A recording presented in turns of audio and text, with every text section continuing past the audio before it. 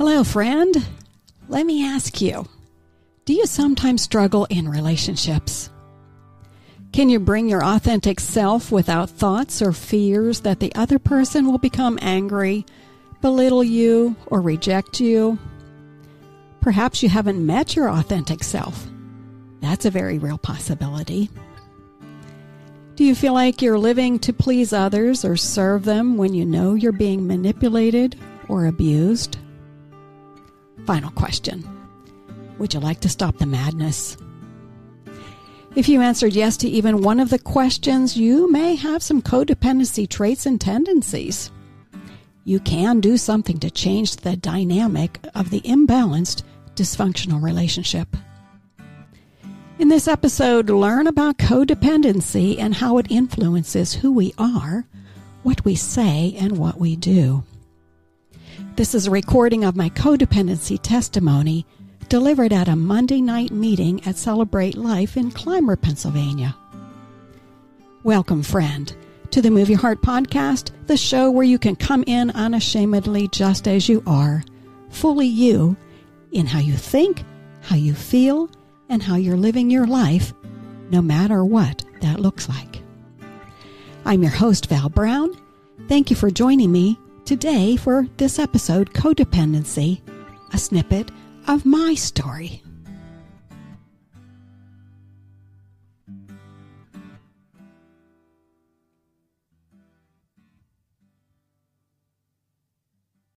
All right, codependency is often our first reaction.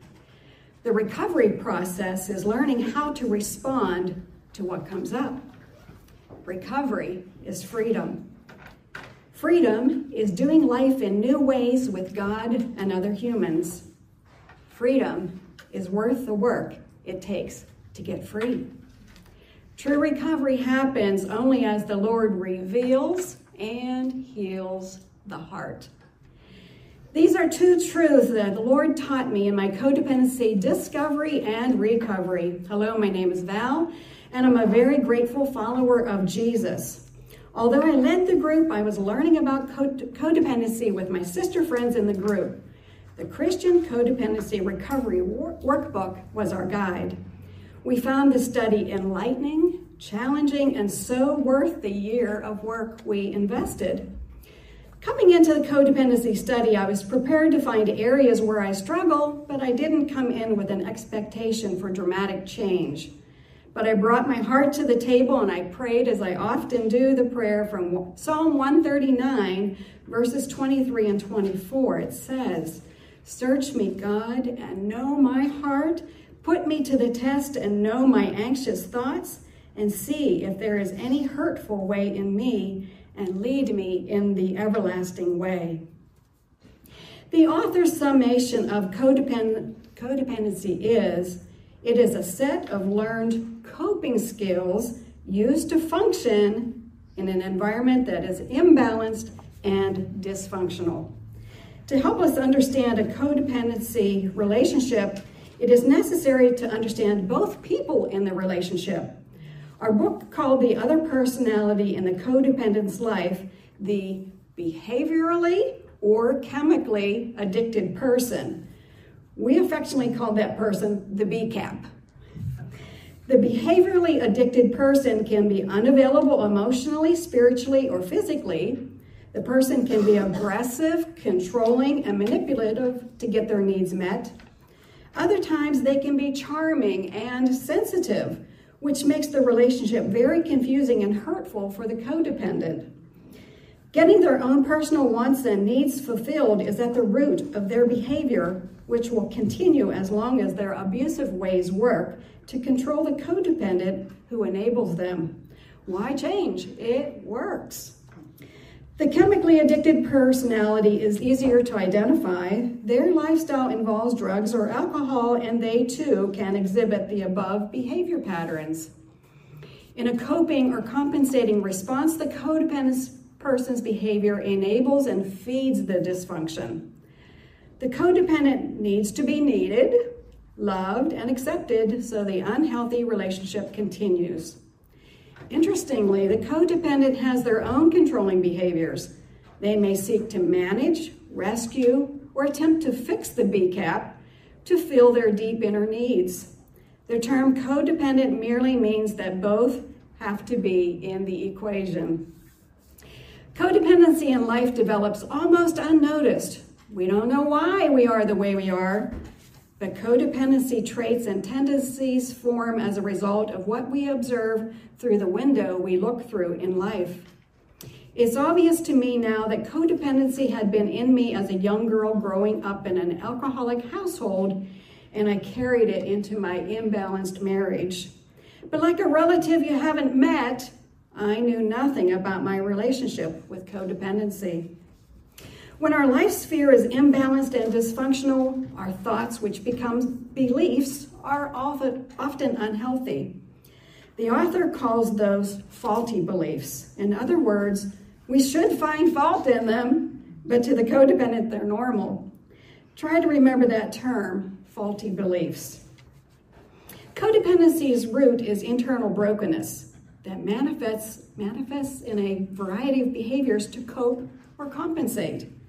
If the coping skills to compensate for the brokenness aren't recognized for what they are, a codependent will struggle to engage with others in a healthy way far into life.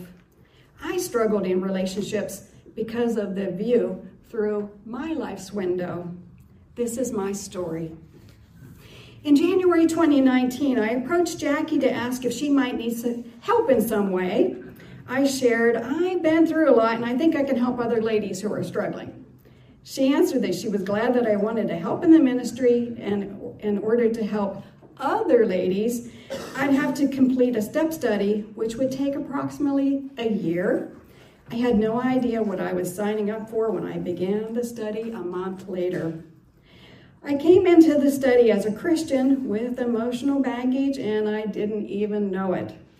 I heard every Monday night, everyone has a hurt, habit, or hang-up. Inside, I answered, not me. I don't have hurts or hang-ups. I'm living above my hurts, and I'm not hung up on anything. I thought only weak or untaught Christians struggle with those things. It wasn't pride that made me answer that way, but being stronger than my weaknesses helped me cope. That was codependency. Jeremiah 6:14 says, you can't heal a wound by saying it's not there. Nothing changes until something changes. It didn't take long to recognize that I really wasn't in control of anything. I truly was powerless in myself. I wasn't managing my life well, and I needed help. I was ready to work the process. 1 month into the study, I crawled down from the throne of my life and took a blue chip to acknowledge my commitment to begin the emotionally difficult work of dredging up all of the painful memories from my childhood, and I'd have to work through my many years of pain living in an unbalanced relationship, marriage. That chip became my codependency chip just for the mere fact that I had relinquished control. That was the one thing that I understood about codependency. At the end of that step study, because I had done the work of feeling and processing the impacts of my hurts, I was able to say, what she did really, really hurt me, and I forgive her. And what he did really, really hurt me, and I forgive him. Then I took my hurt file to the foot of Jesus' cross, knowing he died for their sin as he had mine, and I released them from the wrongs they had done to me.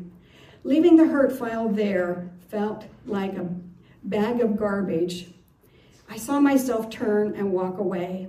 That was the close of chapter 1 in my recovery work. Here I am 4 years after that initial step study, and I am still discovering more fallout from my brokenness, learning the many facets of this thing called codependency, and working through each issue one at a time with the Lord. To tell you a little more about myself, I grew up in a home with a disabled alcoholic father, 4 siblings, and my mother, who taught me how to avoid conflict, how to lay aside personal needs, and how to survive in a volatile relationship. She excused Dad's alcoholism by saying he has a disease. thereby absolving him of responsibility for his explosive behavior when he drank. I now see that Mom modeled codependency very well, and I watched and learned her coping mechanisms. Unmet basic needs early in life can lead to coping mechanisms and trying to find ways to compensate for the loss. This is codependency in action. It was in the first step study that I saw how my early life circumstances imprinted harmful messages in my soul. Being a welfare kid created my identity of being a less than. Dad's inability to provide for our needs and his volatile behavior created my insatiable need for security and safety. In the codependency study, I learned that taking control of my life to find security and safety is a codependent trait. God designed us to be in a relationship with him so that we can know his character and his ways, thereby finding that we can trust him. As much as I could trust him in other areas, my heart didn't feel safe letting go of securing my well-being. Identity is an area I worked on in our codependency study. Embracing and expressing my authentic identity through revealing my thoughts and feelings in an area has been scary for me sometimes in my life for fear of being rejected, another codependent character trait. What a codependent does is trade their authentic identity to find a way to people please. Yes, people pleasing is another identifier of a codependent. Related to identity are the codependency traits of perfectionism and performance to validate worth. These were traits I developed in my adult life to compensate for the faulty belief of I'm not good enough that had formed in my younger years. Making a mistake made me feel like a failure, so I strove for perfection and high performance.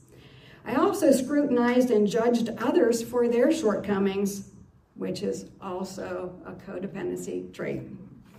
Rejection is difficult for anyone, and it's super scary for the codependent. We'll go to great lengths to avoid it because earlier experiences have taught us how traumatic that feels. I had some experience with it in school when I didn't fit into cliques, but in the summer I turned 16, I experienced big league rejection. I was away for the summer, working in the tobacco fields of Connecticut, enjoying some independence for the first time, and I was making money. Staying in a cabin with friends and enjoying weekend dances when a boys' camp came over felt amazing and fun. Aside from the heat, the stickiness of the tobacco leaves, and sighting the occasional tobacco worm, it was great. But it all crashed with a phone call home. It was then that I learned that my parents were divorcing. My mother had been fishing with a 19-year-old whose class ring I once wore, but was never allowed to see outside our home. They were now in a relationship. I came home to Mom gone and Dad going in and out of drunken episodes, despite the fact that my younger siblings were still in his care. Within weeks of abandoning the family, she showed up with him, unannounced, parked outside our home. They quickly got my 4 siblings into his car, and she told me she was taking them. When I asked if I could come to get away from Dad, she said I couldn't come. I understood why, but the sting of her rejection without any empathy for me cut and wounded my heart like a knife cutting flesh. Mom never felt remorse, and that hurt too. It was easier to just not think about what happened to me, and I came up with a saying that put the attention on her. When family members hurt for me, I would say, that's just how she is. My codependency coping mechanism didn't work for me as the hurt was always there, even as I sat with her in the hospital near the end of her life. Mom was the she of whom you heard me say what she did really, really hurt me, and I forgive her. Codependency's roots are always dysfunction and brokenness. Those were surely my roots in so many areas. The study book says, quote, in truth, codependency can develop or exist wherever relationships, past or present, are love deficient. It also occurs when we look for something from the outside to fill an inner void. Since that inner void can only be filled by God, a codependent unknowingly attempts to put a person, situation, or thing in God's place. Before we get overwhelmed by that definition, recognize that by default, all human beings do this. Therefore, it would be technically correct to say that all people are at some point codependent, close quote. Think about that. Truly, all of us have unmet needs, hurt, and brokenness because we live in a broken world. The gaping holes inside us need to be filled, so we begin searching for something, anything, to fill that space so that it doesn't feel so empty, so that it doesn't hurt so much. Seeking something to fill the void is exactly what I did after Mom left. I searched for a boyfriend, someone who would choose me and love me, and I found him in a pack of underage drinking teens who became drinking and drug-using teens. Though this was something I thought I would never do, I lived the lifestyle for about a year and a half before I felt disillusioned with the culture and ashamed of my sin. I cried out to God to ask him if he would please take me back. Of course, he came quickly for his prodigal daughter. Jesus, in essence, said, "You're mine and I love you." I felt his mercy and kindness, and I set my whole heart to follow him forever, even if no one went with me. My heart was so set that I told my then fiance, "I can't marry you because I can't live that lifestyle anymore." But with just enough adjustments from him, we remained engaged and eloped to be married. A year later, we were both 19 years old. Even though his heart wasn't sold out to follow God as mine was, I thought I could influence him to change the bad things I saw in him.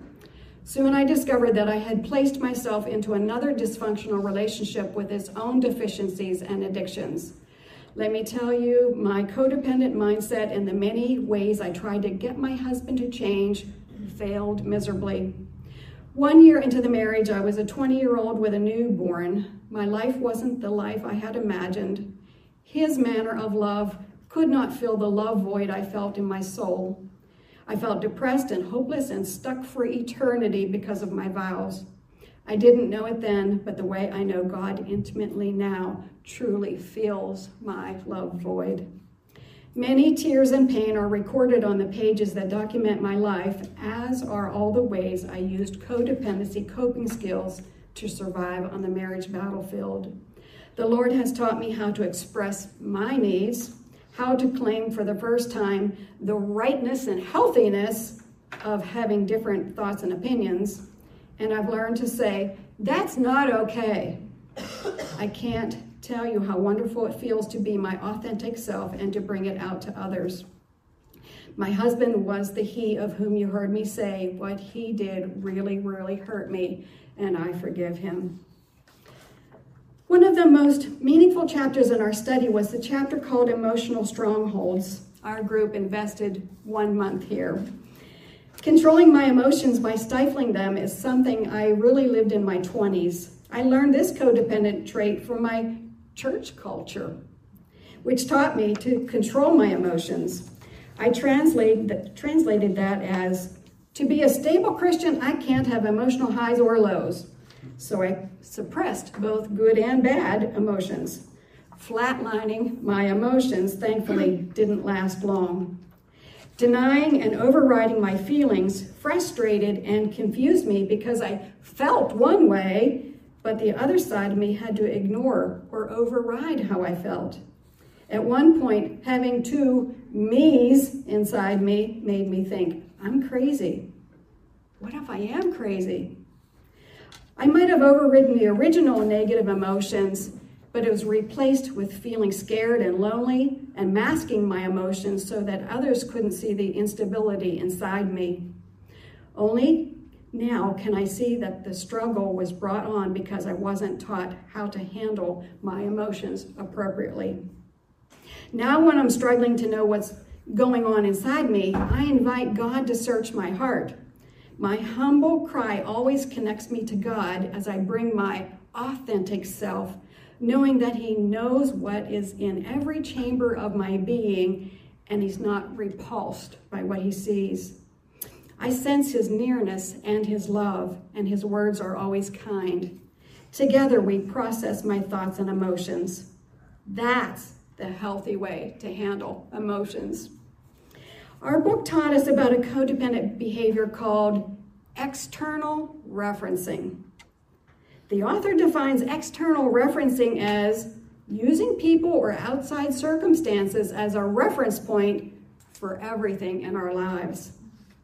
External referencing is the root cause in all areas that I worked on in the codependency study.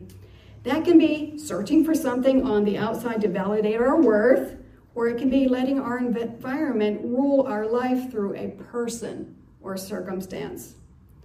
I was able to see with Holy Spirit's help how forcefully external narrative presents itself to me, luring me to follow it in a situation as it tells me how to think, how to feel, and what I should do. When we follow an external narrative, that means that we have disconnected from our authentic selves to make adjustments in those areas. Often, that's a people-pleasing effort, which is a codependency trait. Sadly, we, the codependent, are left feeling empty, angry, disappointed, and disconnected because we have dishonored and denied our authentic thoughts and emotions and what we truly wanted to say or do. Another issue I confronted in the study was my self-imposed feelings of guilt and shame I carried because in my mind I fell short of being a good mother, and that one thing was so very important to me. I deemed I had failed in so many ways. Why? Because I was too strict with Beth. Because I forgot Jesse wanted to go into the National Guard. Because Nicole struggles and I think it's my fault. Because I took Erica's silky pillow from her too young. Because I didn't play with them enough or pray with them enough or for them enough. And I haven't been a good grandmother because fill in the blank. It is astounding how codependency can rule our thoughts and emotions at times.